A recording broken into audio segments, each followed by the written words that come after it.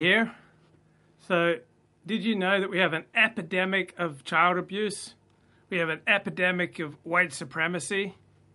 We have an epidemic of carbs. We have an epidemic of Islamic terrorism. How do we know that we have an epidemic? Well, we are blessed by activists who tell us that we have an epidemic. If we didn't have those gosh darn activists telling us that we have an epidemic, we'd go along thinking that life was just peachy. Right? But thank God for the activists. Right? Thank God for those people who are putting it all on the line and who are so incredibly dedicated to letting us know that we have an epidemic in our midst.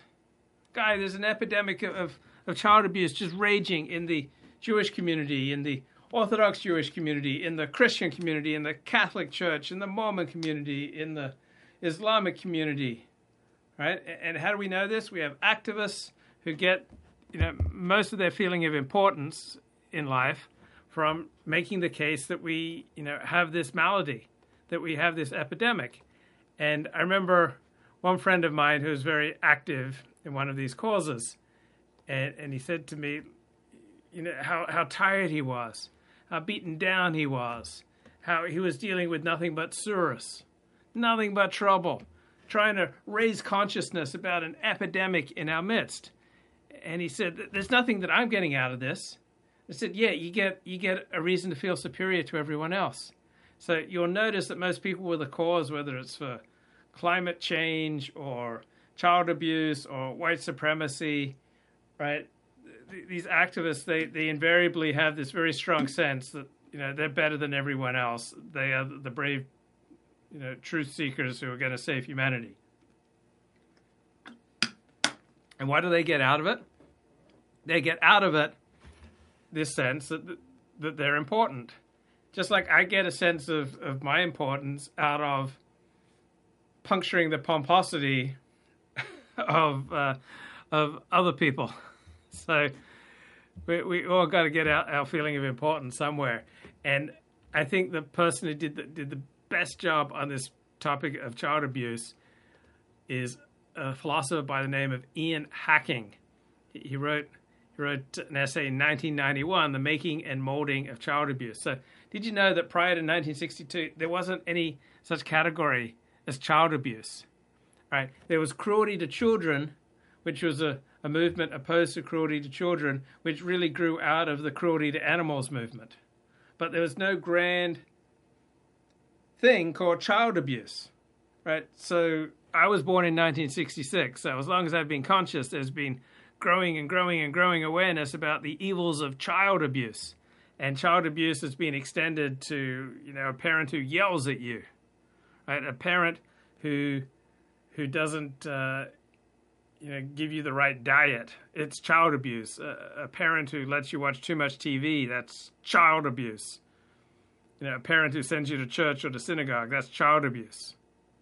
Right? But prior to 1962, there wasn't any such category as child abuse. So how did our values and our moral codes, change so quickly and so dramatically? Like you think, whoa, you got whiplash from suddenly, gay marriage has gone from this idea on the fringe to now it's, a dominant moral credo of our time. And you think like, how the hell did this happen so quickly?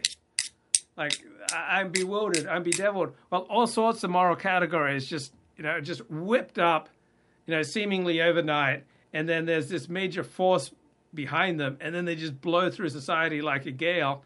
And all sorts of our institutions and values and the ways that we understand life are just turned upside down. So, what's awesome about Christendom, right? Christendom is the unpolitically correct term for the West. What's awesome about Christendom is that we're constantly engaging in consciousness raising. And I mean, that's what I'm all about here. I'm here to raise your consciousness. And you can call this, civilizing. All right, we're just constantly getting educated, and our awareness is getting raised.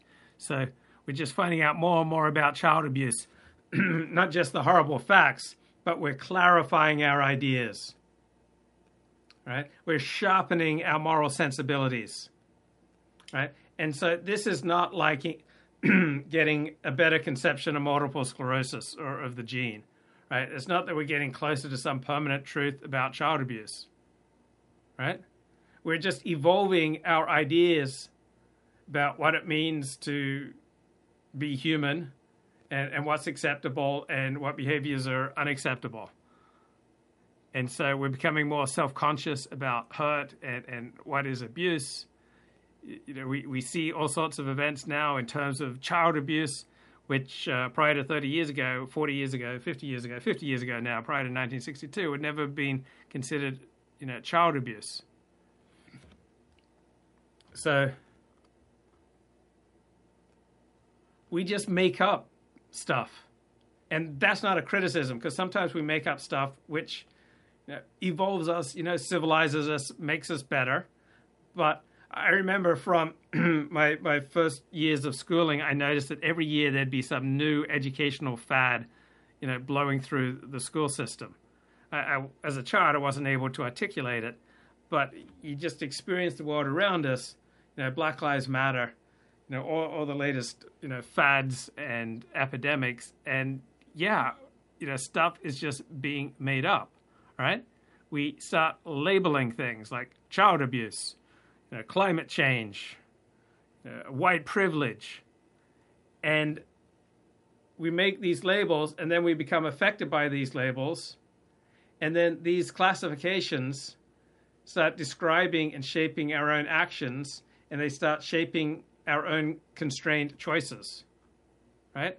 So we decide how we're going to act and what we're going to do, in large part based on these new descriptions and classifications, right? We behave differently in the light of how we are classified. We behave differently according to how we present ourselves and to other people. So starting in 1970s, but really accelerating in the 1980s, there was always some new TV spectacular about child abuse. And Ian Hacking first wrote about this, the philosopher, in 1986. And he saw what was coming. He saw that there'd be this enormous feeling of liberation, right?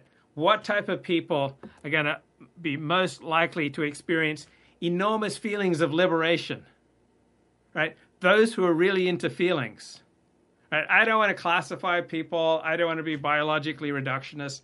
I don't want to say, oh, women are more into their feelings than guys. But let's just say there's been a continuous, enormous feeling of liberation that women have been experiencing and expressing when they're finally allowed to recover the ways in which their parents sexually molested them. Right? Recovered memory. You get a therapist, and the therapist helps you uncover, discover, recover all these memories of satanic things that happened to you.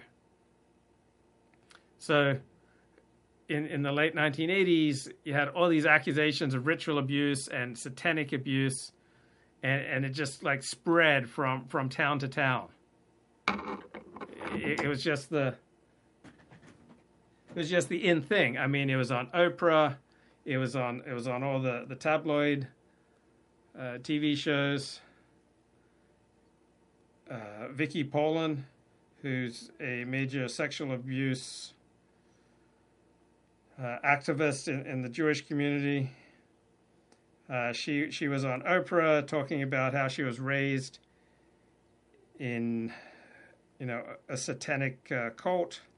And I talked to people who grew up with her. I talked to family members. They they had no memory of this particular cult, but it absolutely shaped her whole way of life. So you had the McMartin preschool trial, where there was this preschool in Southern California where supposedly all this awful stuff was going down, and then eventually there were no convictions. Right? It was just just kind of petered out.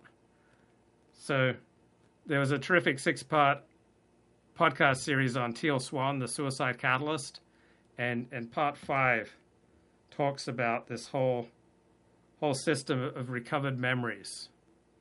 Right? Suddenly, all these people are recovering their memories about being abused as children, and this episode is brought to you by Samsung. Not particularly validated, not particularly strong, evidence for these memories, but they are powerful to some people. Suicide and child sexual abuse. Said to me was like, well, you know why we're here, right? I was like, no. Like, you invited me? And she started talking about how, like, we knew each other from past lives and stuff like that. Tori says she was skeptical of Teal, but she liked hanging out with her and Blake, Teal's friend and business partner. She says they'd cook meals together and binge-watch New Age self-help DVDs. There was something about Teal that had me kind of stick around. We kind of had this little, like, understanding of depression and difficult situations growing up. I was just a depressed loner. Hers was to a different level, but so there was, like, that type of, like, comfort. People want importance, people want attention, and these movements, give people attention. Just like alternative medicine, it's bespoke, meaning it's personalized, and gurus like Teal Swan, give people the individual attention and affirmation that they need, even though often it's leading them down a very self-destructive path. Comfortability, like, oh, okay, like, she kind of gets me. The summer after they met in 2012, their relationship shifted. Teal started telling Tori some strange things, like how they actually knew each other when they were kids, even though they grew up in different areas of Utah. We got in a fight because she was telling me these things that were insane. She began to start telling me that I had actually grown up with her and that I was a part of this cult that she had been experiencing. That we met when we were at this ritual in the woods, in the mountains. It was like a child sacrifice, and she would kind of say things like, do you remember the trees? Do you remember the fire, the people? And I'm like, no, like, I don't know what you're talking about. That's insane. She just said that there was a lot of work that I needed to do because I was repressing all of these memories of being abused to the degree that she says that she had been abused. So we just got in this argument that ended with me, like, just, like, being in tears, because I'm like, I care about you, like, as a friend, but I can't grasp this, like, I don't understand what you're doing here, like, why you're telling me this, and why you're trying to convince me so much that this thing happened. So, finally, she just, like, wrote down on a piece of paper, Barbara Snow. Barbara Snow. Remember that name. She was Teal's therapist, and Teal wanted Tori to go see her, but we'll come back to that a little bit later. When I started reporting on Teal Swan, I was concerned with her current practices and how it might harm some of the people who find her online.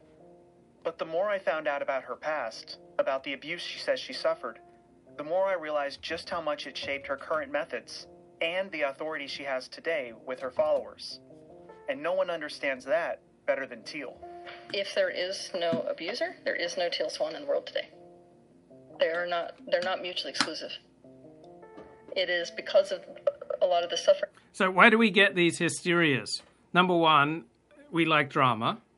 So the emptier we are, the more predisposed we are to getting swept away by drama, right? The more desperate we are to feel important, the more vulnerable we are to conspiracy theories and drama.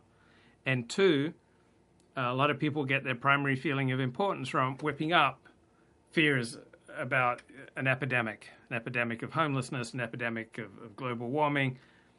You don't know who Teal Swan is. She is a guru who talks a lot about suicide. And I'll put a link to a great podcast series about Teal Swan here in the comment section. So activists, get their primary sense of importance in life and superiority from, raising awareness about a particular issue.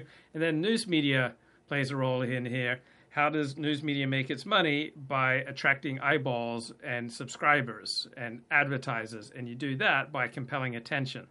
So two groups of people are strongly incentivized to get you to believe that there are major dramas and epidemics and crises. We've got a homelessness crisis. Guys, we've got an epidemic of cancer and heart disease. We need a war on cancer. We need a war on heart disease. We need a war on drugs. We need a war on homelessness. We need a war on poverty. We need a war on white supremacy. We need a war on Islamic terrorism. We need a war on child abuse. All right? So who benefits? Like next time you hear about a crisis, ask who benefits. Sometimes there are genuine crises, but it doesn't hurt to ask, like, who is benefiting. Like, just look at the space that I'm in now, live streamers, right? What's the best way to attract a following is to tell people that they're being screwed over, that they're being victimized. You, white man, you are being screwed over. You are being left behind. The white race is going extinct, and all the elites are against you, but I'm standing up for you. I'm on your side, right? That kind of con is the most effective way to build an audience. You tell your audience that they are victimized, but you're going to fight for them. You're going to stand up for them against the evil elites, right? There's an enormous appetite for that. By what kind of people? Unhappy people who want to believe that their problems are not their problems. Like, you do a show on toxic masculinity, there's an enormous audience out there, all right? There's an enormous audience out there who wants to be told and believe that their primary problems in life are due to toxic masculinity. And there's an enormous audience out there for men's rights activists. Men, you're being screwed over. The elites are out to get you. The whole legal system is biased against you. The big corporations are biased against you. Organized religion has turned its back on you. I am there for you, though. I will fight for you.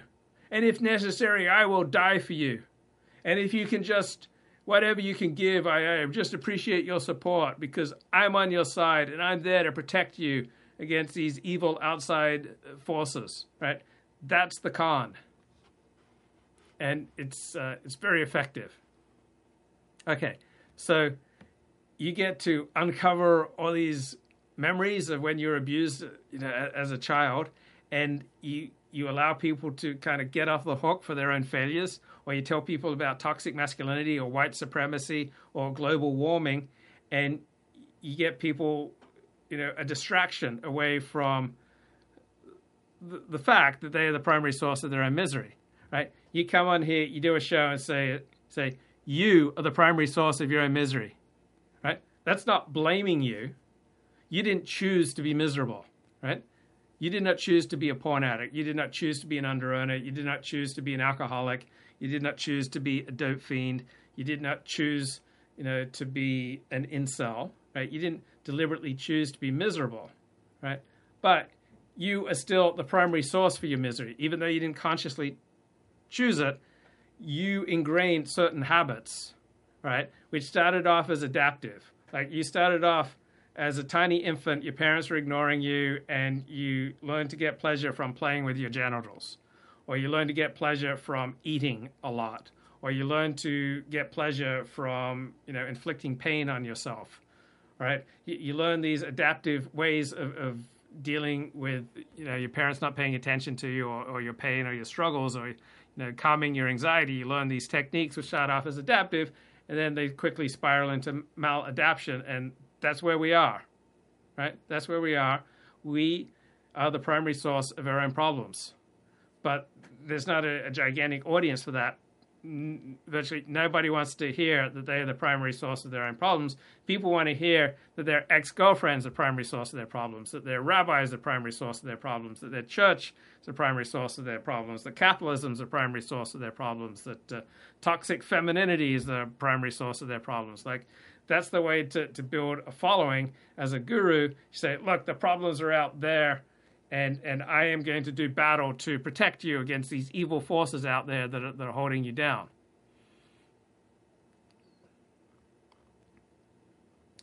So, in Great Britain in the 1980s. Did you hear about the Cleveland affair?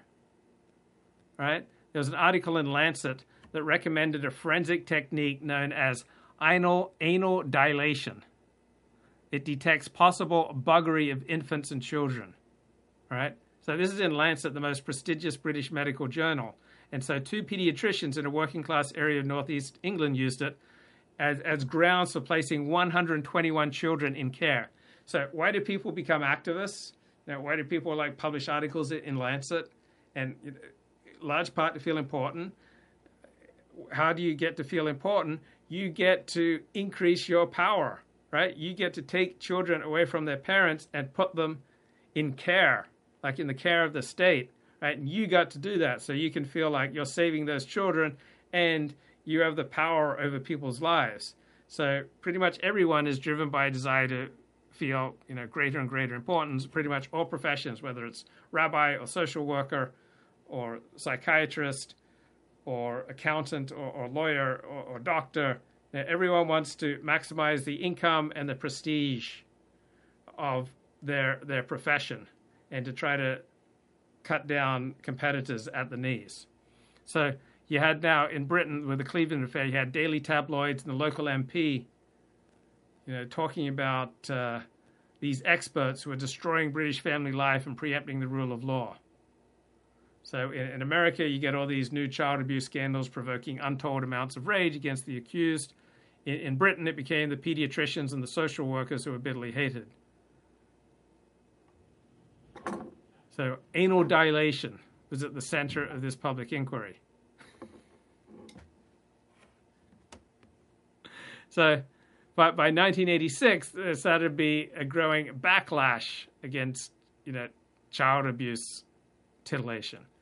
And so by 1990, California was repealing all these programs to teach young children to recognize the abuses, the signs of sexual abuse.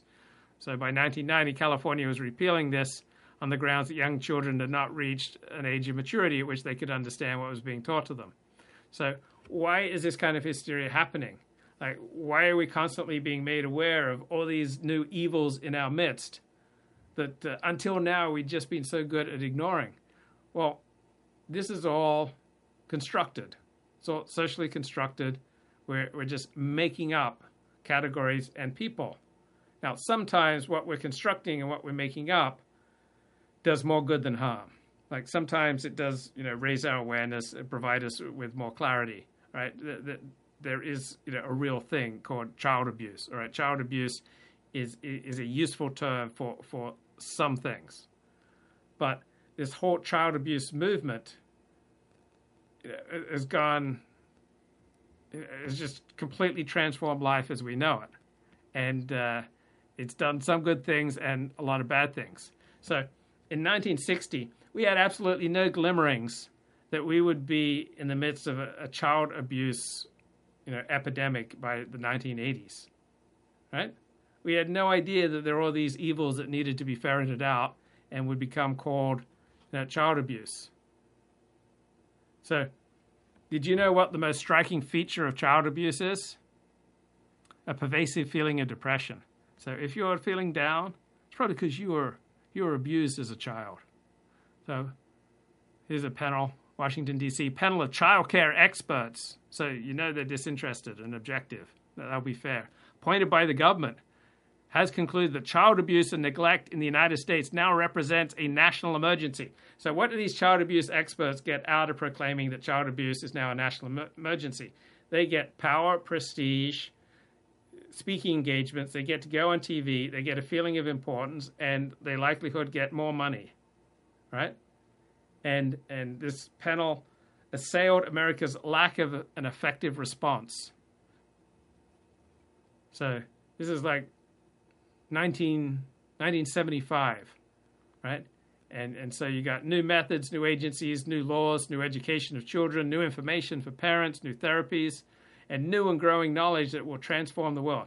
So how do you go from a few hundred kids in America being victims of child abuse to millions of kids being victims of child abuse? You just change what counts as child abuse. how do you get a massive increase in the number of Americans who suffer from an anxiety disorder? You change the definitions of what counts for anxiety disorder. How do you get an epidemic of depression in America? You change the definitions and the classification for what counts as depressed. How do you get an epidemic of obesity? You change the definitions for what counts as obese. How do you get an epidemic of cancer and heart disease? You reduce other forms of death. Therefore, people live longer and they die from these long-running disease of cancer and heart disease. So by 1981, there were over 1 million reported cases of child abuse and neglect. So now neglect is child abuse. By 1989, 2.4 million cases were reported. Right? So did the number of child abuse cases double entirely due to better reporting because our consciousness was raised? I mean, really, did child abuse significantly increase from 1975 to 81 to 89? And out on the streets, you've got all these weary, overworked, and undertrained social workers, all depressed and feel like giving up. You say, oh, if only we had more time, if only we had more power, if only we made more money. So what do we get for more and more activists in the child abuse industry? You get more and more child abuse. If you have more and more anti-racism activists, what will you get? You'll get more and more racism. You have more and more like anti-Islam activists. You'll have more and more reports of bad behavior by Muslims. So California first passed its Child Assault Prevention Training Program about 1986, and by 1990, it had done away with it. So the program taught children to be on the lookout. So you got the journal Child Abuse and Neglect, established in 1976. It was full of harsh news but confident knowledge. But now the tenor of the articles is very different. The child abuse scene is far more depressed than it was in the 1970s.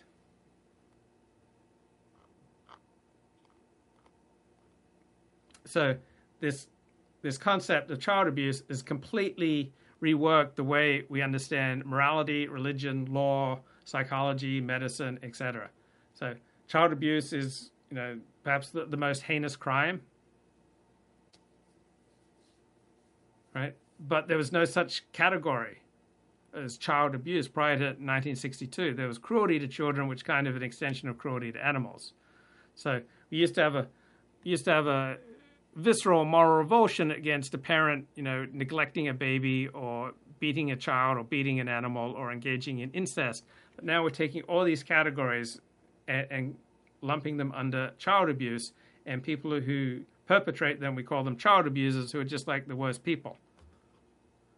And children tend to be fairly innocent. You start bringing in these incredibly loaded terms like child abuse, and their primitive, deep-seated, their primitive moral deep-seated sensitivities, suddenly become highly, highly aroused. So our whole value system is being affected by this trajectory of child abuse over the past 30 years. A lot of the suffering I went through with him and a lot of the awakening experiences I had in that torture, that I'm even doing what I'm doing today.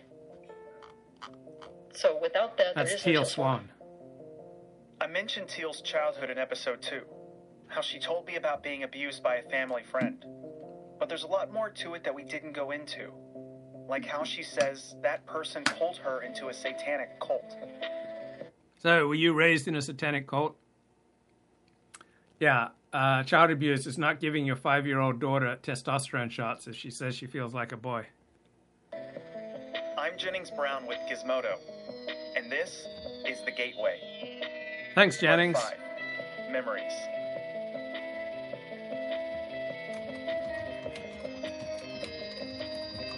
So this is a really good 6-part podcast series on Teal Swan, the suicide catalyst. And I'll throw in a link here to Vicky Poland, who...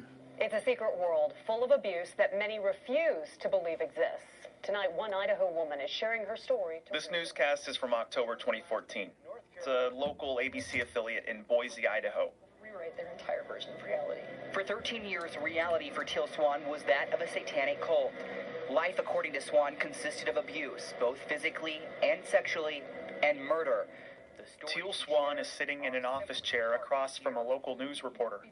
Stock footage of fire and occult symbols flash on the screen. How many children did you watch him kill? I can remember, well, him specifically, not the group 5.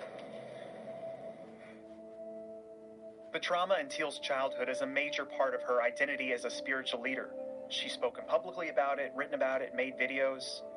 It was a part of her spiritual awakening, and many of her followers cite her history as one of the main reasons they follow her. Many of the people I spoke with throughout reporting this story mentioned Teal's abuse. I feel like it gave me permission not to be perfect, too. And I think that's why a lot of people are so inspired by her. So one of the major crusaders against sexual abuse in the Jewish community is Vicky Poland. And in 1989, she appeared on the Oprah TV show as Rachel. So the show was broadcast May 1, 1989, and the show was titled Mexican Satanic Cult Murders. And during one segment, Oprah presents Vicky Poland, going under the pseudonym Rachel, who's undergoing long-term psychiatric treatment for multiple personality disorder. As a child, my next guest was also used in worshipping the devil, participated in human sacrifice rituals and cannibalism. She is currently in extensive therapy, suffers from multiple personality disorder, which there's no such thing, by the way, meaning she's blocked out many of the terrifying and painful memories of her childhood. Meet Rachel, who is also in disguise to protect her identity. So Rachel said she had witnessed the ritual sacrifice of children and had been a victim of ritualistic abuse. I was born into a family that believes in this. And does everyone else think it's a nice Jewish family? Asked Oprah, introducing Rachel's religion. From the outside, you appear to be a nice Jewish girl, and you are all worshipping the devil inside the home? Right, said Rachel. There are other Jewish families across the country. It's not just my own family. Okay, so the Jewish community rose up in outrage and got this show taken off the air. Like, just shut it down. Shut it down. So when you were brought up in this kind of evilness, did you just think it was normal? Oprah asked. Rachel says she blocked out memories, but she remembered enough to say there are rituals in which babies would be sacrificed. Not all Jewish people sacrifice babies. It's not a typical thing. This is the first time I heard of any Jewish people sacrificing babies. But anyway, so you witnessed the sacrifice, says Oprah? Right. When I was very young, I was forced to participate in that, and I had to sacrifice an infant. So the phones at Jewish organizations just started, ringing off the hook. The phones at Oprah's production house, Harpo, jangled with hundreds of irate callers objecting to Oprah's blithe acceptance of Rachel's claims about Jews practicing devil worship. TV stations across the country were inundated with furious callers. Jewish groups rose up in condemnation. Oprah's show became a national news story. And it's probably the worst publicity Oprah ever received, because she was criticized for offending sensibilities of race and religion, and she'd always put herself forward as a champion on, the whole issues of race and religion. So Oprah had said on the air that Rachel was one particular person talking about her particular situation, and she was identified at the top of the show as being mentally disturbed. So recognizing the danger of a national boycott of the Oprah Winfrey Show and the potential loss of sponsors, the COO, the Chief Operating Officer of Oprah's production house, offered to meet with Jewish leaders to salvage the situation, but neither he nor Oprah offered a public apology. So feeling battered by the bruising she was taking in the nation's press over a devil-worshipping show, Oprah stayed at home. And then a nice Jewish lady said, I think I can help you. She got on the phone to a good friend, Abraham Lincoln Morovitz, federal judge. He agreed to help. And so Judge Morovitz, worked on Oprah's behalf to assemble a group of representatives from the Jewish community to try to quell this raging controversy. And they all sat down. Oprah said she was really contrite. She vowed never again to broadcast a show on devil worship. She reached out to B'nai B'rith, which fights anti-Semitism and racism. Said she'd reach out to them whenever her show focused on those subjects. She promised to exercise better care in selecting her guests. The two sides came together to put out statements to the press. And Now, she refused to make an apology on her show or to publicly comment on the program, but she embraced her 2 major Jewish defenders, and she kept them close to her for the rest of her life. They were invited to all her parties, and because of them, Oprah became much more involved in Jewish causes. So the story has a very happy ending. Something about how authentic she was about her past really resonated with me. If someone can go through the darkness and like see the light, then like anyone can, because she was so, her story is just unbelievable. Like it's just, she went through fucking hell, like actual hell. And because my story is as dark as her story, she could relate to someone who had been through what she has been through too. Because she has been through the worst of humanity, and I've been through the worst of humanity too. This last voice is Emmanuel Amana. I met him at Teal's Philia Center in Costa Rica. Emmanuel is a survivor of the Rwandan genocide. Spirituality helped him cope with the trauma. But nothing quite resonated with the darkness he felt inside. So I remember I was bedridden by some mysterious ailment that doctors call chronic fatigue syndrome, and basically held me captive in large part between about 1988 and until about 9 months ago. And it was my stupid vegetarian diet. Once I started taking these beef organ capsules, all the problems went away. But for about 6 years in my 20s, I was basically bedridden. And I was so lonely because I was living in a fairly isolated part of Northern California. So I was fairly desperate to reach out to people. And so I started placing singles ads. And I was kind of, because I was desperate and not really connected to people and not in a good place, my first singles ad was really bad. It's like, lonely, pathetic, desperate guy. That was basically my ad. And what type of women respond to that? Only lonely, desperate, maladjusted, antisocial women responded. Then I kind of saw what was happening. I reworked my ad to make it like really positive, and then I got positive women coming back. So, we attract people. And so Teal Swan attracts a certain type of person, like her darkness and her tales of being raised in, satanic ritual child abuse. Like it really resonates with some people. And that's the thing, when you are a live stream performer, there is this tendency to go to those very dark places that you would not go if you were seeing people face to face. Right? Face to face, we get enough cues that we don't tend to go to these really dark places unnecessarily. But when you go on the internet, we tend to become much darker, tend to become much more impulsive, much more self-aggrandizing, much more self-centered, much more narcissistic. These are many of the inevitable consequences of creating an E-personality. So Teal Swan and many people I notice in these live streaming spheres, they appeal to what's worst in people. And they appeal to the darkness. They affirm people's sense of victimhood. You should be enraged. You are being screwed up. I mean, talk radio. This is the formula for winning talk radio and for winning cable TV opinion hosts. Like, I'm on your side, but all the elites are just out to screw you over. You're being victimized. Now, child abuse could not have become nearly as prominent if not for the women's movement. All right? So we used to talk about battered wives. Then we started talking about battered children. Right? Well, no. It's actually the other way around. Battered child entered the English language in 1961. Then battered wives came about later, after about 1970. But without feminism, this whole idea of child abuse would not have, absorbed the notion of the sexual abuse of children. So wife assault and child assault have become assimilated. And so we got this entire phenomenon of child abuse. It's just one more aspect, guys, of patriarchal domination.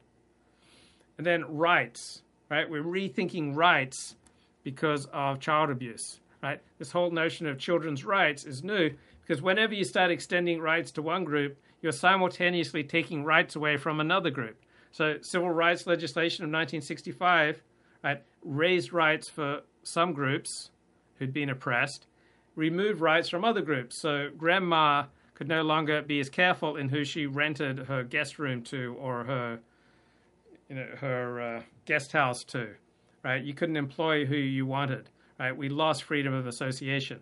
And so when you had this whole movement of children's rights, you were simultaneously taking away from parents' rights. when you invite in the state to raise children, you are taking away the rights of parents and of communities and of religions and of traditional ways of life to operate as they see fit. So you never get to give one group rights without simultaneously taking rights away from someone else. Just like in international relations, you never have one country getting stronger without other countries getting weaker by comparison, because power and threat is on a relative basis. So we get this whole explosion of children's rights after 1960. The whole relations between the rights of parents and the rights of children have been reconfigured.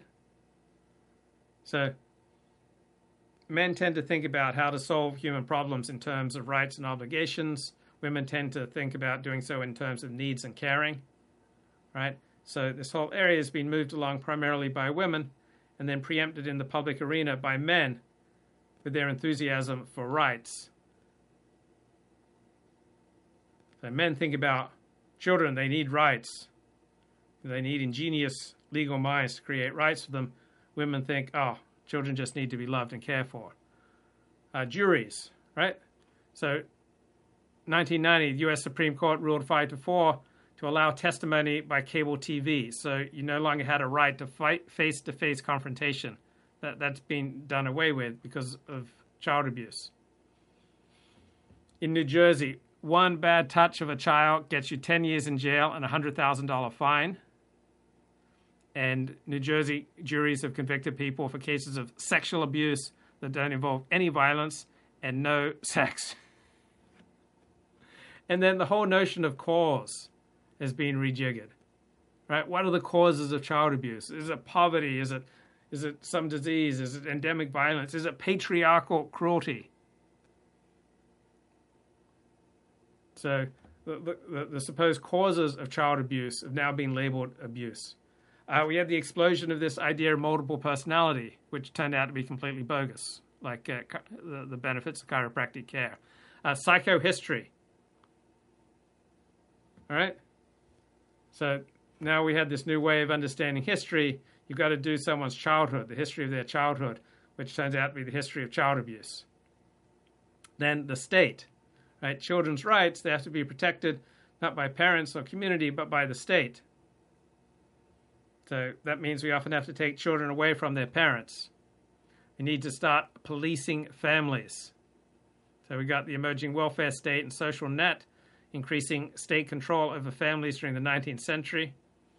And then there's been no greater increase in state intervention into families than all the child abuse legislation, ordinances, social workers, agencies since the 1960s.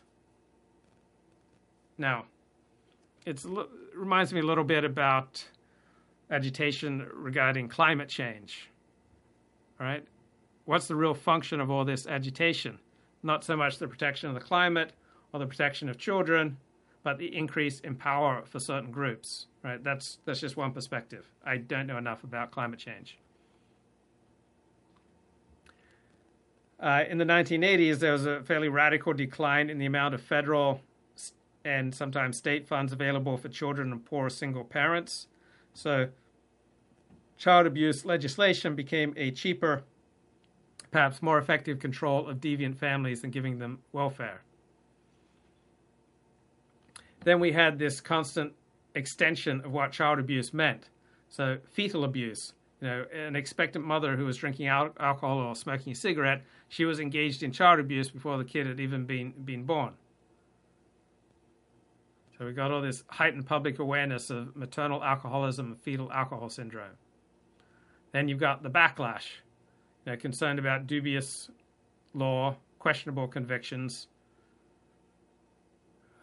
and the use of child abuse in custody cases. The easiest way to separate your children from their father is to claim that the father abused them. So child abuse is perhaps the most potent weapon, usually wielded by women in custody cases and in divorce cases. It's about the most stunning and decisive allegation.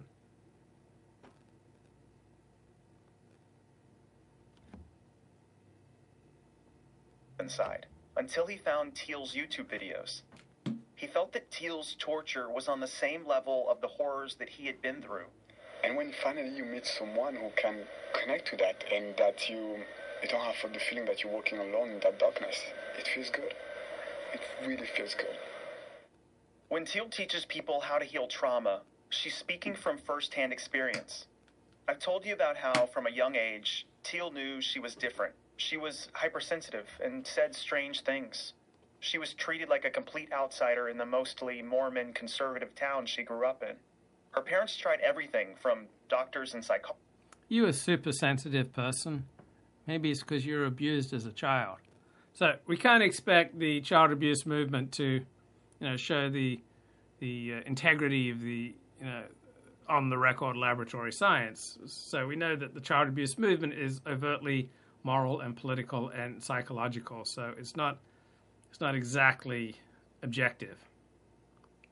So before there was child abuse, there was cruelty. That was a category, cruelty to children. So we had the beginning of these philanthropic societies in the 19th century to prevent cruelty to children. All right, and the first concern about cruelty to children was sponsored by animal protection societies. And then there was the water fountain movement, right? That encouraged all communities to have 3 level water fountains, one for people, one for horses, one for dogs. Then you had movements like Dr. Bernardo in the East End of London.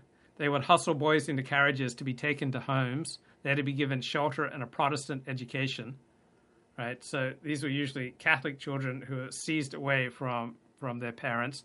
And 140,000 of these children were sent to Toronto.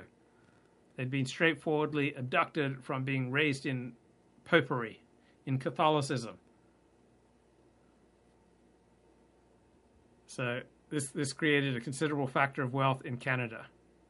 Then you had 1853, you had the first Children's Aid Society in New York.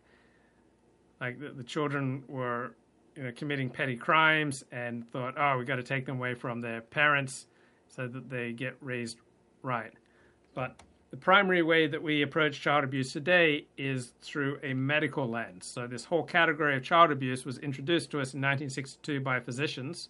Physicians still lay claim to it. It's still a way of physicians to seize power and prestige and influence and money. So a physician, for a long time has treated children who'd been injured by a parent or a caretaker just like doctors treat burns caused by arson.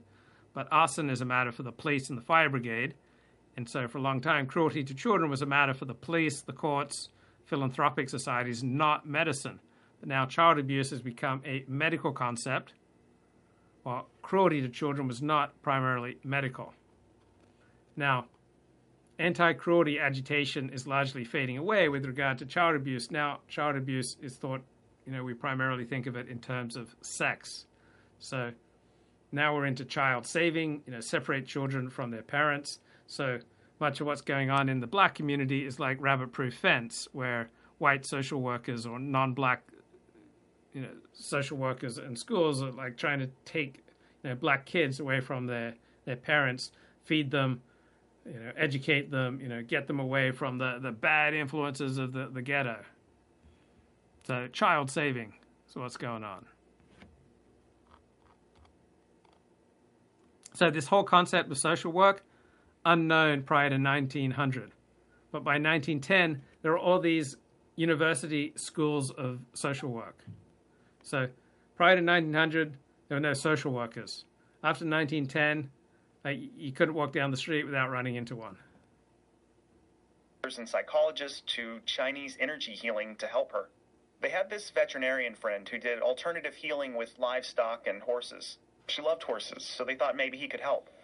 When I'm talking about all of this stuff going on and people are clapping and I can actually see the noise and I'm hearing colors, and when I've got this whole thing going on, my parents are just like, this is over our head, way over our head. So this guy came in and he's like, it's not over my head. I actually know what to do about this. Thank God someone who knows what to do. She never said his name publicly. She just refers to him as Doc. Someone will save us. She said he was a member of this satanic cult that involved her in their rituals. He was supposed to be like a mentor to her. She would assist him when he would treat sick animals. Often he was using holistic healing methods. He taught her about metaphysical, pseudoscientific ideas like quantum healing. So a lot of people who want to save you, they get something out of it. Power, prestige, maybe sexual access, money. So who benefits? Art Bell notes, no live speeches from Donald Trump are allowed on YouTube.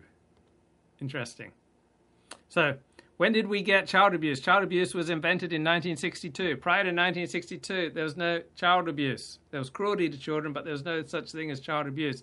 1962, there was a group of doctors in Denver led by Henry Kemp, and they published The Battered Child Syndrome in the Journal of the Medical American Association. And it was accompanied by a very stern editorial on society's long silence about injuries that should have been acknowledged. So the editor speculated that more children died of battery from parents and guardians than from leukemia, cystic fibrosis, or muscular dystrophy. And the media got the message. So you need activists and you need media to get a strong social movement. So the media got the message. Newsweek led the way, right? And then Time had a big story. Then the Saturday Evening Post came in with a long piece. Parents who beat children. A tragic increase in cases of child abuse is prompting a hunt for ways to detect sick adults who commit such crimes. So this is a particularly flamboyant article. It just kind of savors all the ghastly things that parents have done to children. So we have this tragic increase. Nobody's tracking battered children. So we can't really talk about increase in rational objective terms, but adults are sick, and we've got this new disease. So child abuse is a crime, and it's a disease. Right? It's a crime in existing law, but if it's a disease, is it a crime? And now we get child abuse becomes entrenched in the public mind.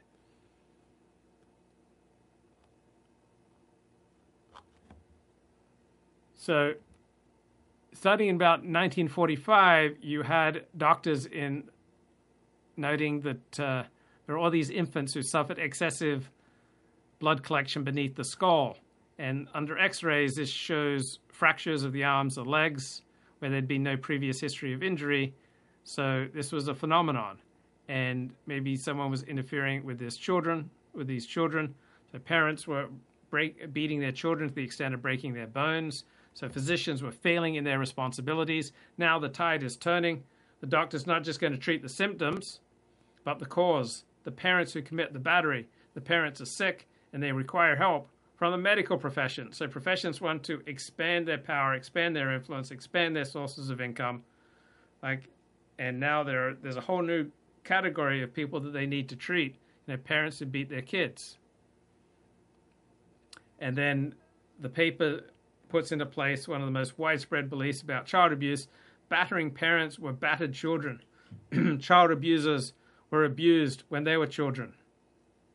Right? Parents are just repeating the type of childcare practiced on them in their childhood. So, not a whole lot of evidence for this. And then we've got the assertion that child abuse just stretches across all social classes, all races and religions.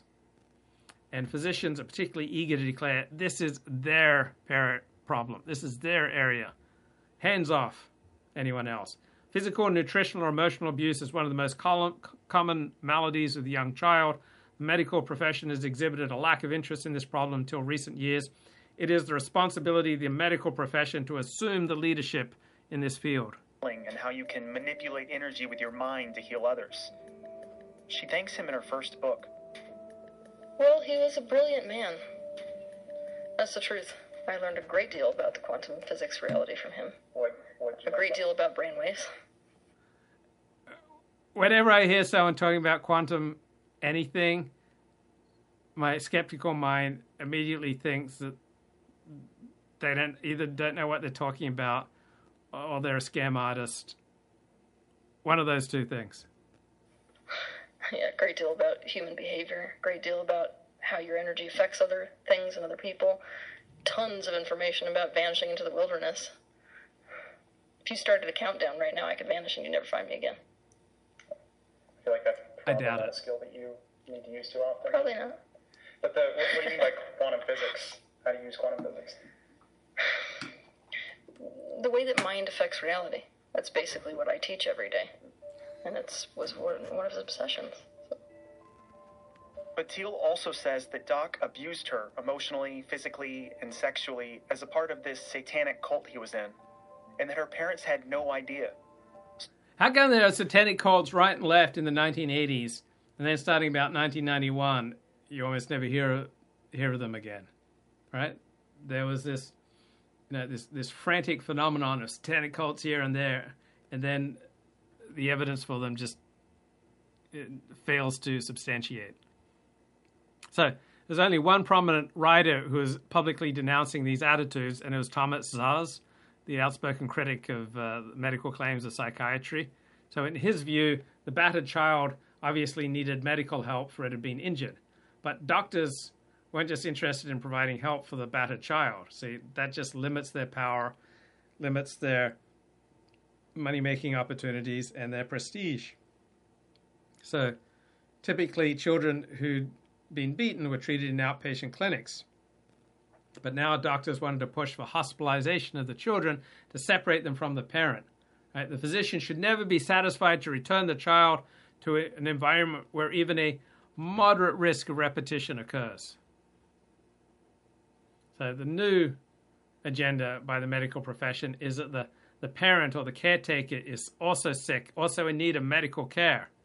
So Thomas Szasz ridiculed these assertions that parents came in asking for help and always of their own free will asked for inpatient or outpatient care once they were given a chance. So in Thomas Szasz's view, the courts are the place to deal with wrongdoers, and these helping professions of psychiatrists are just fraudulent. But his piece may have amused some readers. It had no effect on wider society. So we just have this explosion in child abuse literature. Like one index begins listing child abuse as a new medical category in 1965. By 1970s, there's just hundreds of papers listed there. You've got new journals, Child Abuse and Neglect,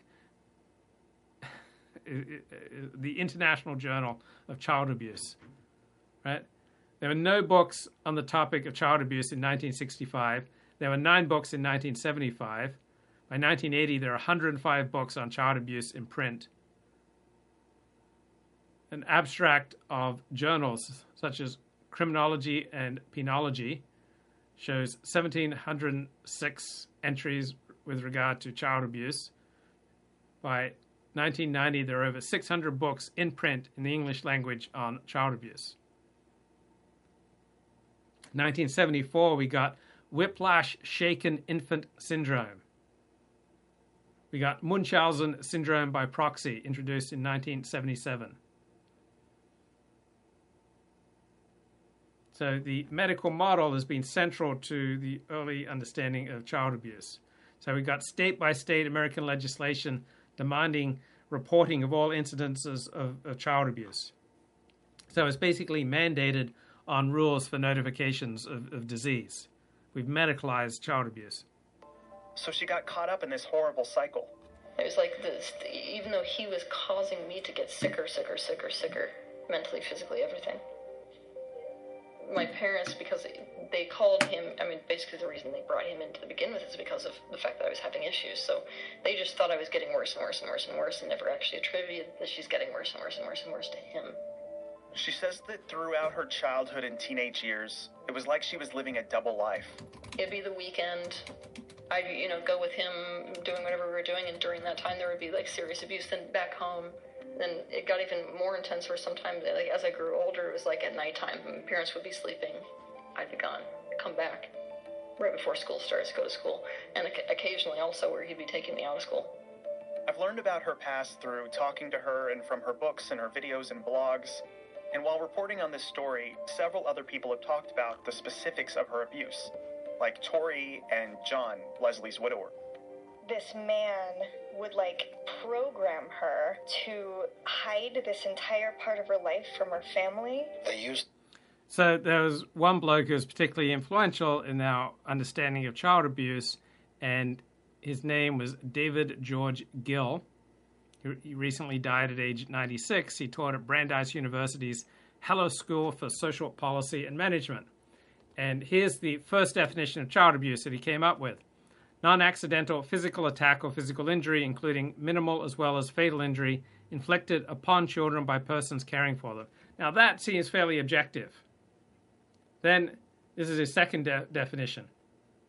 Child abuse as inflicted gaps or deficits between circumstances of living, which would facilitate the optimal development of children to which they should be entitled, and their actual circumstances irrespective of the sources or agents of the deficit. Every one of us has suffered from child abuse according to the second definition. Right? So both of these come from David Gill. First was used in 1967 in the first U.S.-wide survey of abused children. The second he proposed in testimony to the U.S. Senate in 1973. So his colleagues prepared these, the first one, a standardized form, sent it out to all state and local child abuse reporting agencies, and he was getting about 6,000 reports a year for the first fairly objective definition of child abuse. But then, once you move to a second definition, you understand that there are millions and millions of people, that everyone really has suffered from child abuse. So the first definition is about as good as you can do in 25 words or fewer. The terms are clear, they're completely non-technical, they have well-established meanings, they have legal meanings, they have precedent, non-accidental, physical attack, physical injury, persons caring for. But his second definition is a grammatical monster. Right? And I'm reading from this terrific essay on child abuse by Ian Hacking in 1991. So he's framing his opinion in a cumbersome way. He's trying to say something immensely important. He's trying not to appear radical in public. He thinks that child battery is not such a big deal. He thinks that American society is giving most kids, a bad deal. So what does he want from this second definition? Like, how do you explode the number of people who suffer from anxiety or depression or high blood pressure? You start changing the meaning of what constitutes suffering from these things. You start downgrading the level of blood pressure that someone is now suffering from high blood pressure, right? You want more poor people? You just raise the amount of minimal income and still be considered poor. So David Gill thought there were three levels of child abuse: the family, the institution, society. So institutional abuse means schools, daycare centers, police, judicial system, foster homes, medical establishments, welfare organizations. So essentially means the whole of society. And he complained, we're not going to the root causes in all three levels. We just stick to mere amelioration of the problem. But when you construe his definition strictly, every known family with children is engaging in child abuse. So that was really his intent. So as he becomes more famous, more influential, and more powerful, he seeks more fame, more influence, more power, becomes more radical. So he could have just emphasized the catastrophic character of physical abuse. But no, that's not the definition he goes in. He says, problems in our society, that abuse is just endemic in our society. Amelioration is just not cutting it. We need a paradigmatic revolution towards nonviolent societies. And he's going to show the way, guys. He's going to show the way for an egalitarian, libertarian, democratic, and nonviolent society. It's not beyond the realm of reason and human potential. These are not unrealistic and utopian. And so he's always testifying before Congress and speaking in the news media and getting, famous and making money and getting to feel really important. So child abuse has become just malleable to mean almost anything.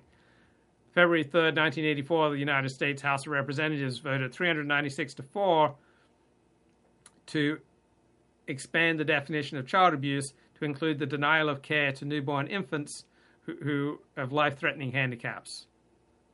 Right? So every physician, every priest is obliged to report any incident of child abuse, no matter how confidential. So if one physician believes another physician has curtailed care to a child who's about to die, who's curtailed care on the grounds that the child is irremediably damaged, then the physician must, by the law, report that colleague. So whole neonatal discretion has been terminated. used her as bait to bring in a Mexican child, and that child was actually burned alive as part of a satanic ritual. I think they called it the Blood Covenant. Teal's gone into explicit detail of the heinous things she says Doc did to her. Psychological manipulation, abuse, and torture. She was comfortable sharing these stories with me and with her followers, but they're too explicit and unsettling to play here. Even though the events she describes are extreme, they actually sounded a little familiar to me. The details of Teal's story reminded me of this very strange chapter in American history in the 80s and 90s, when people around the country were afraid that satanic cults were abusing children. The apparent practice of Satanism, that's worship of the devil. Now, police have been skeptical when investigating these acts, just as we are in reporting them. But there is no question that something is going on out there, and that's sufficient reason for 2020 to look into it. This 2020 special on the rise of Satan worship aired back in 1985. In the 80s, the fear of Satanism was taking over the country. People were terrified that children were getting abducted by satanic cults and abused in demonic rituals. It was known as the Satanic Panic, and I'll tell you how it connects with Teal in a bit. But major talk shows covered what was known as satanic ritual abuse. I'm talking Oprah. My next guest was used also in worshiping the devil, participated in human sacrifice rituals and cannibalism. And Geraldo Rivera. Satanism is more than a hodgepodge of mysticism and fantasy, more than a Halloween motif. It's a violent impulse. It preys on the emotionally vulnerable, especially teenagers, often lonely and lost. Geraldo, the famous show where he proposed that there was a satanic cult that was operating covertly in this country going after children. Adult Satanism is violent and fiendish, centered on sexual ritual and torture, frequently descending into the vilest crime of all, sexual abuse of children. He played a very large role in spreading the propaganda with all of this. This is Mary DeYoung, a sociologist at Grand Valley State University in Michigan. She's written books about the Satanic Panic. DeYoung says that the beginning of the Satanic Panic probably started in 1980 with the publication of this book called Michelle Remembers. Michelle was an adult woman who recovered memories of having been satanically abused as a child. Michelle Smith went to therapy because of depression. Then her therapist started doing something with her called recovered memory work. She recovered memories of being abused in satanic rituals as a child. Michelle co-authored the book about this with her therapist. No evidence was ever found that substantiated the claims in the book, but it became a bestseller and inspired other therapists and social workers to start asking their clients if they had been abused in rituals. More and more stories of satanic ritual abuse came out, and many went to court. The most significant case that helped set off this nationwide panic about Satanism was the McMartin preschool case in Southern California. Literally hundreds of children came forward to blame their 7 daycare providers of sexually abusing them in rituals that involved cannibalism and infant sacrifice and a lot of other, very improbable kinds of things. The McMartin case started in 1983 and lasted for 7 years. 2 daycare teachers went on trial and were found not guilty. At the time the case ended, it was the longest trial in U.S. history. The case created a huge media frenzy, and during that time, similar cases were popping up all over the country. Hundreds of daycare centers were investigated, about 50 trials. And let me be clear, Teal's story was not one of these. We'll get to how this relates to Teal in just a bit. But there was this national panic around Satanism. Even the FBI looked into it, and no definitive evidence of satanic ritual abuse was ever found. Like nothing. Not one single piece of evidence. So what was going on? A lot of small things have to come together before it seems plausible to people that there could be some kind of satanic conspiracy to abuse children. So sexual offences against children used to be kept completely distinct from cruelty to children, distinct from battery against children. But now they're all thrown in there together. So when you hear child abuse, our primary understanding of the term is referencing sexual molestation. So it shows you the incredible malleability of the whole idea of child abuse. So most people now think child abuse primarily means sexual abuse, and sexual abuse can mean many different things. It could be flashing, it could be molestation in a park, kangaroo humping you, children picked up in cars by strangers and assaulted, right? And so we've got this increasing interest in incest, right? So you got all these social workers and psychologists worrying about incest, and they started speaking out. So it was just an explosion of these academic papers and books and popular articles starting in the 1970s. So the first one was in 1975, Sexual Molestation of Children, the Last Frontier in Child Abuse. Then it started hitting the popular press in Ms. Magazine, April 1977. Incest, sexual abuse begins at home. Peyton's Place, 1956, shows that Lucas, the father of Selena, was a drunkard, a wife beater, and a child abuser in the worst way possible. He began to abuse Selena sexually when she was 14, and he kept her quiet by threatening to kill her and her little brother if she went to the law. So there are all these tremendous passions here.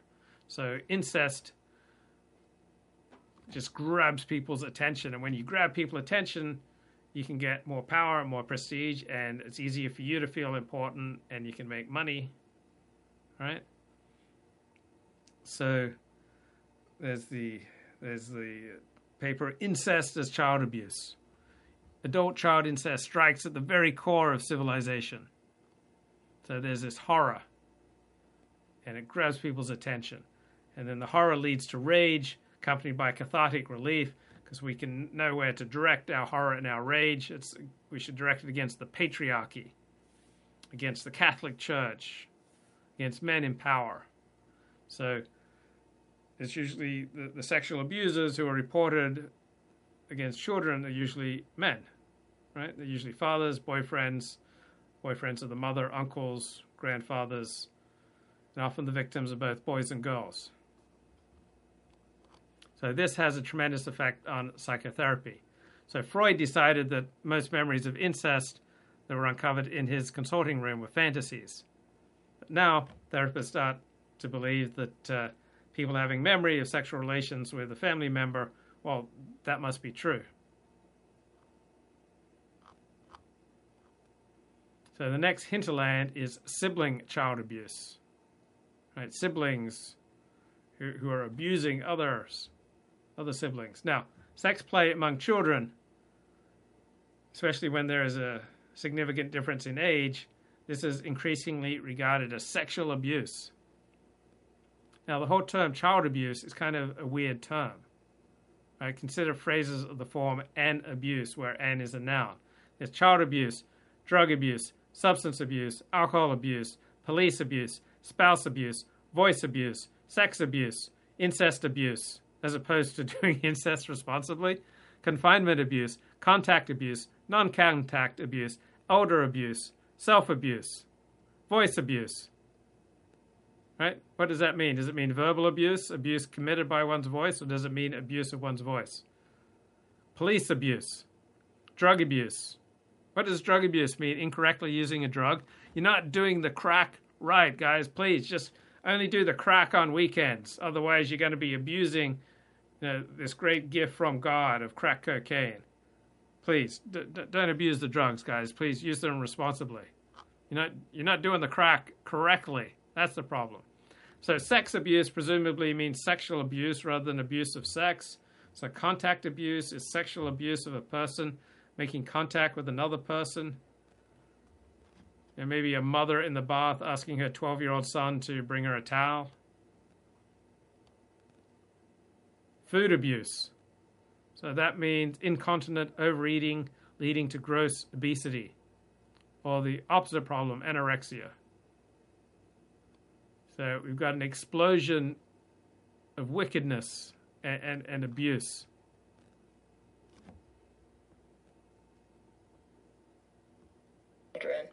DeYoung describes this perfect storm of societal factors going on in the 80s that produced this moral panic. 1, there was a rise of religious fundamentalism. 2, there were more women entering the workforce, which increased the need for daycare and heightened this existential anxiety over mothers leaving their children behind. And then on top of that, you had a third thing, which may seem unrelated, but they all came together, I think, really critically, and that is that you had the rise of therapy, and particularly trauma-based therapy, as people became more aware of the effects of early childhood sexual abuse or physical abuse on development.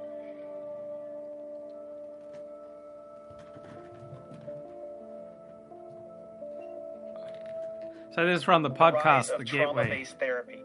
There was this idea that your problems might be the result of childhood trauma that you don't even remember, that you might have repressed. This even included the extreme example of satanic ritual abuse. If therapists believe that satanic cults did operate, they usually asked rather suggestive kinds of questions and began to build a narrative. There was a common denominator with all of these satanic ritual abuse stories. Therapists who believed ritual abuse was happening and were scared for children, or who wanted to help their adult patients recover childhood trauma they might have repressed. So they did things like ask leading questions. One of the therapists who was involved in some of these cases was Barbara Snow. Well, Barbara Snow is notorious in Utah for promoting false allegations of sexual abuse. And she was Teal Swan's therapist.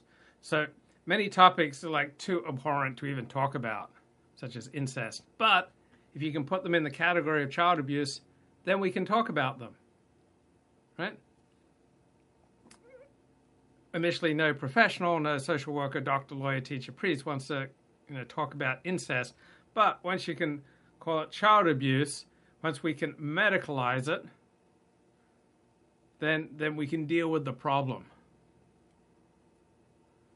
So we now get a vast variety of sexual misdemeanors, like touching, that get lumped with incest as though they were the same thing.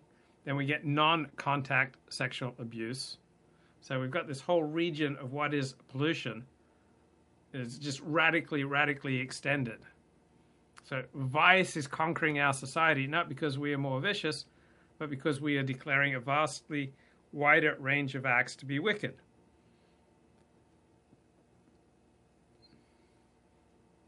And now we know, thanks to science, thanks to medicine, that it's just a well-known fact that a parent who was once fondled a child, if that parent's not helped by one of our caring professions, he's just going to finally consummate his evil passions.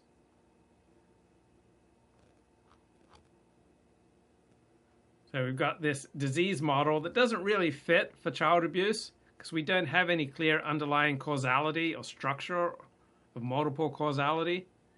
Like trying to talk about child abuse as though it's a medical condition or a disease doesn't really work.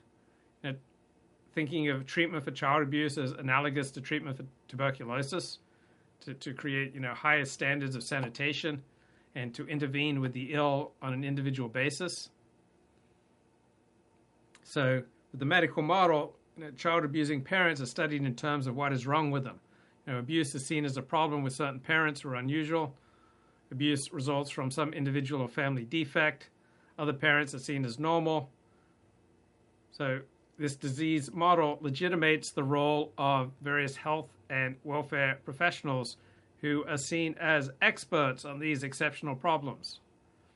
And what do we need with disease? We need early detection, right? Early screening, mammograms, and screenings for butt cancer.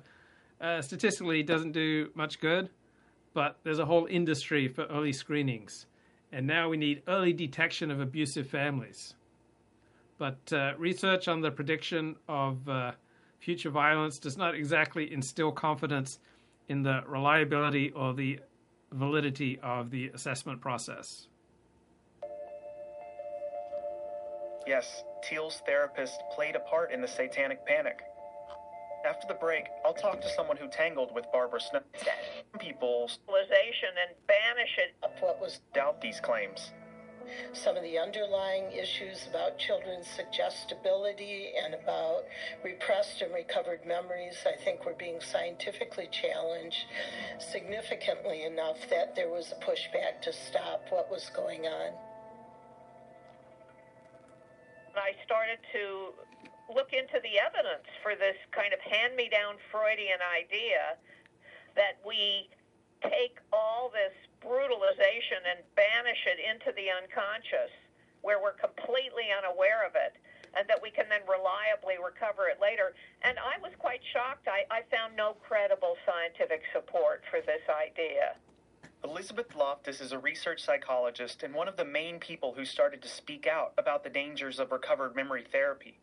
Today, she's a professor at the University of California, Irvine, and one of the world's leading experts on false memory. She's famous for proving it's definitely possible, and quite easy, for people to develop false memories during therapy. I mean, I'll give you a kind of a typical situation. She goes into therapy. Maybe she's got one problem. She's got an eating disorder. She's depressed. She's anxious. And the therapist says, you know, the people I've had with your symptoms, typically they were sexually abused as a child. Did something like that happen to you? And even when the patient denies any experience with child sex abuse, the therapist says, well, many people repress their memories, and if you just, why don't we just imagine, would you close your eyes and try to imagine who might have done this to you? Come on, guys, let's do this together. Let's close our eyes and imagine who might have sexually abused us. This to you, and where might it have happened, and how would you have felt? And these activities can lead patients to develop memories for things that never happened. In the 80s, there was a pretty big disconnect between therapists who believed in recovered memory and research psychologists like Loftus speaking out against it. It turned into like a full-on battle, the memory wars. And the Satanic Panic and Barbara Snow, Teal's therapist, were all wrapped up in it. The therapists who believed in recovered memory were outraged that anyone would try to invalidate these abuse stories. Please don't take anything I've said as invalidating your feelings, guys. So many doctors and people in the child abuse industrial complex, they don't like specific terms such as battered baby syndrome, right? They prefer generic terms like child abuse, which seems weird for doctors, right? We thought doctors, medical research, right, these professionals, that they want causes and cures. Well, not necessarily. What they want is power to do good, right? These people only want to do good. They only want to help, right? So a more rational policy formation would require greater specificity in policy-related research endeavors till there is a further delineation of that which is to be counted and estimates of its dispersion. Epidemiological and incidence estimation will be futile, right? Research into child abuse may be premature until there is a detailed specification of what is child abuse, until we have more refined manifestations. Right? Before events can be expected to have a common etiology, cause, the events themselves must share some commonality. Such commonality is yet to be demonstrated in the diverse phenomena that are considered to be manifestations of abuse and neglect. Right? This is about as searing a condemnation of the child abuse movement as can be imagined by other academics. But doctors have triumphed. They now own the subject. Sociologists and social workers describe child abuse in terms of etiology and epidemiology. So we've got child abuse activists who are raising our consciousness as we find out more and more about the extent of child abuse, even stuff that we don't even remember happening. But what might it have felt like, and who might have done that for you? Now, you may be more cynical. You may say, oh, child abuse is a rhetorical device for diverting attention. Child abuse is a rhetorical device for seizing power. So, in the 19th century, cruel parents were not deemed sick or even pathological. Right? There was no medical intervention except to try to, ameliorate the suffering of the child.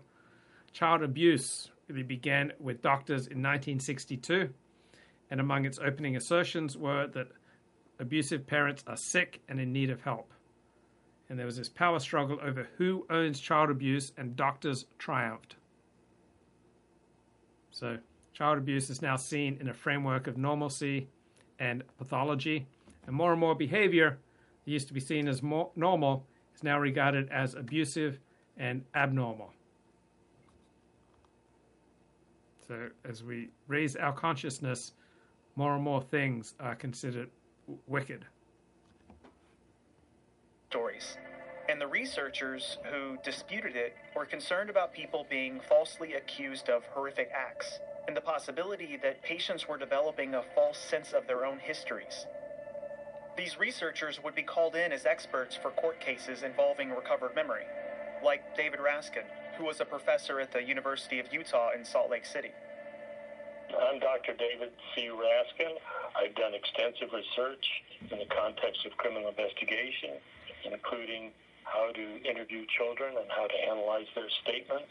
In a couple major cases, Raskin was pitted against Barbara Snow. She became the most prominent person in producing these allegations of sexual abuse.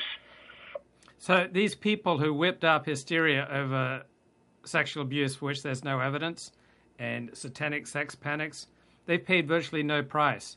Just like those who whipped up hysteria about weapons of mass destruction in Iraq, they've paid virtually no price. In fact, those pundits who supported the 2003 invasion of Iraq have, by and large, just gone on to more and more money and prestige and power and influence. And those who are the loudest and strongest voices against the 2003 invasion, they have gone on to no rewards. So, yeah, often the wicked are rewarded, the righteous suffer. Many books turn out to be false. All of us who worked in this field knew of Barbara Snow. She wrote a major academic article that fueled the satanic panic. It's called Ritualistic Child Abuse in a Neighborhood Setting. In the abstract of the paper, she writes, "The majority of children showed little symptomology at initial referral, with significant increases during the disclosure process. And this study suggests that ritual abuse in neighborhood settings appears secretive, coercive, and complex." Raskin says that when he went against Snow in court, a major issue was that she never recorded her sessions. She never took any notes. She simply said, "This is what the child told me." Even though Barbara Snow... So you'll notice FBI agents never record their interactions. They just take notes. I don't trust that.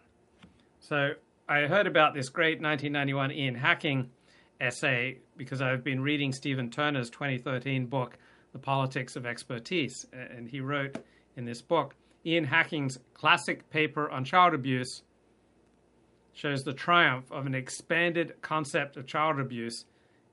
It is the successful imposition of a definition that serves the interests of certain professional groups like doctors. Right? The experts have a particular expertise of discretionary power. Right? So the whole reason that child abuse is a dicey category is because social workers and physicians acting in the name of the state employ this concept and operate in terms of a consensus about it to then, take power, gain influence and money, and seize opportunities for aggrandizement as against the interests of regular people. Snow was known to be promoting false allegations of abuse in the 80s and 90s. As Raskin says, she continued to practice. And even though the satanic panic died down and therapists became more aware of the risk... So, did the people who promoted the invasion of 2003 Iraq War step away from public life? Did they step down from punditry? Has Jeffrey Goldberg, given up working in journalism? No. Jeffrey Goldberg's the editor of The Atlantic, right? All the major pundits pushing the 2003 Iraq invasion, they've just gone on to more and more prestigious positions and greater income. None of them stepped aside. None of them were embarrassed. None of them said, "Oh, maybe I should rethink, how I operate." No. More aware of the risks of implanting false memories, Barbara Snow may have still been using questionable therapy practices. She was accused of planting false memories in clients' minds as recently as the early 2000s. And that's around the time she was seeing Teal. This is when Teal was in her early 20s. Here's Tori again, who used to be friends with Teal. Teal, before she ever mentioned the name Barbara Snow, she would talk about how she was with this therapist who used special techniques to help her uncover her repressed memories. When I asked Teal about this, she contradicted Tori's account and said that she didn't recover these memories. I'm actually very unusual in that I did not have suppressed memory like most people. I've had maybe 1 or 2 memories, actually, that are fully suppressed, and the rest of them were conscious the whole damn time. At the beginning of this episode, Tori spoke about how Teal tried to convince her she was in the same satanic cult when they were kids. When Tori insisted she wasn't, Teal told her to go to Barbara Snow. So Tori booked an appointment for an hour session. She says she told Barbara about her depression. And almost immediately, she kind of started to do this leading conversation, leading questions. She also told Barbara about some nightmares she'd been having. After explaining these dreams, she would go on to mention that I had been drugged and abused for many years, and that's what these dreams are. It's just like a warped sense of reality or memory. It was like these memories that were beginning to come to the surface or something. And she began to tell me how I was drugged with ketamine. Specifically ketamine? Yes. I do very clearly in my mind remember her bringing up the ketamine and the fact that I had been tortured and drugged for years. What's interesting about that is Teal says her alleged abuser also used the drug ketamine on her and the other children. They drug them out on ketamine, and they have them repeat a phrase. It's just basic subliminal programming. Why ketamine? Because ketamine gives you access to the subconscious mind. So, as Tori tells it, back when they were friends, Teal told her that they were in the same satanic cult. When Tori pushed back on this, Teal recommended she go to her therapist, Barbara Snow. And Tori says that this therapist told her that she was drugged with ketamine, the same drug that Teal says her alleged abuser used on her. Tori was thrown by what Teal and Barbara were telling her. I remember my childhood very well. Is despite being kind of a depressed child, I'm diagnosed with depression, I had a good childhood. Yeah, imprinting memories of false abuse is an incredibly heinous thing to do. It's destroyed untold numbers of families. It's destroyed relations between parents and children. It's who's that bald guy who was into defooing? Stefan Molyneux, who would encourage children if children felt like their parents or family were kind of crimping their style to just cut off all contact. Just incredibly heinous thing to do. Now, I'm not a believer in cutting off all contact with people except in very rare instances. I believe in turning the volume up of your interactions with people if you want to get closer to them. So more proximity, more intensity, more duration. All right? Do that. But you can also turn the volume down on some of your relationships. So instead of meeting in person, you can just have a phone call.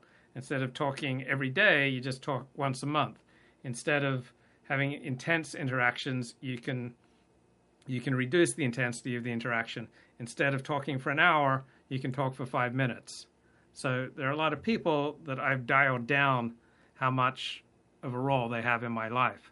So generally speaking, it's a lot better to dial people down rather than just have these dramatic breaks with people. I had a great family, great friends, and none of this that Teal had told me and none of what Barbara was insinuating was true. None of it. Tori wasn't receptive to Barbara Snow's therapy methods. But we know that a lot of patients did go into therapy and claim to have uncovered repressed memories. I wanted to understand why some people did come to believe false things about themselves. How do people end up recovering memories? So that's from a terrific podcast called The Gateway about suicide catalyst Teal Swan. That's it. Bye-bye and good showers.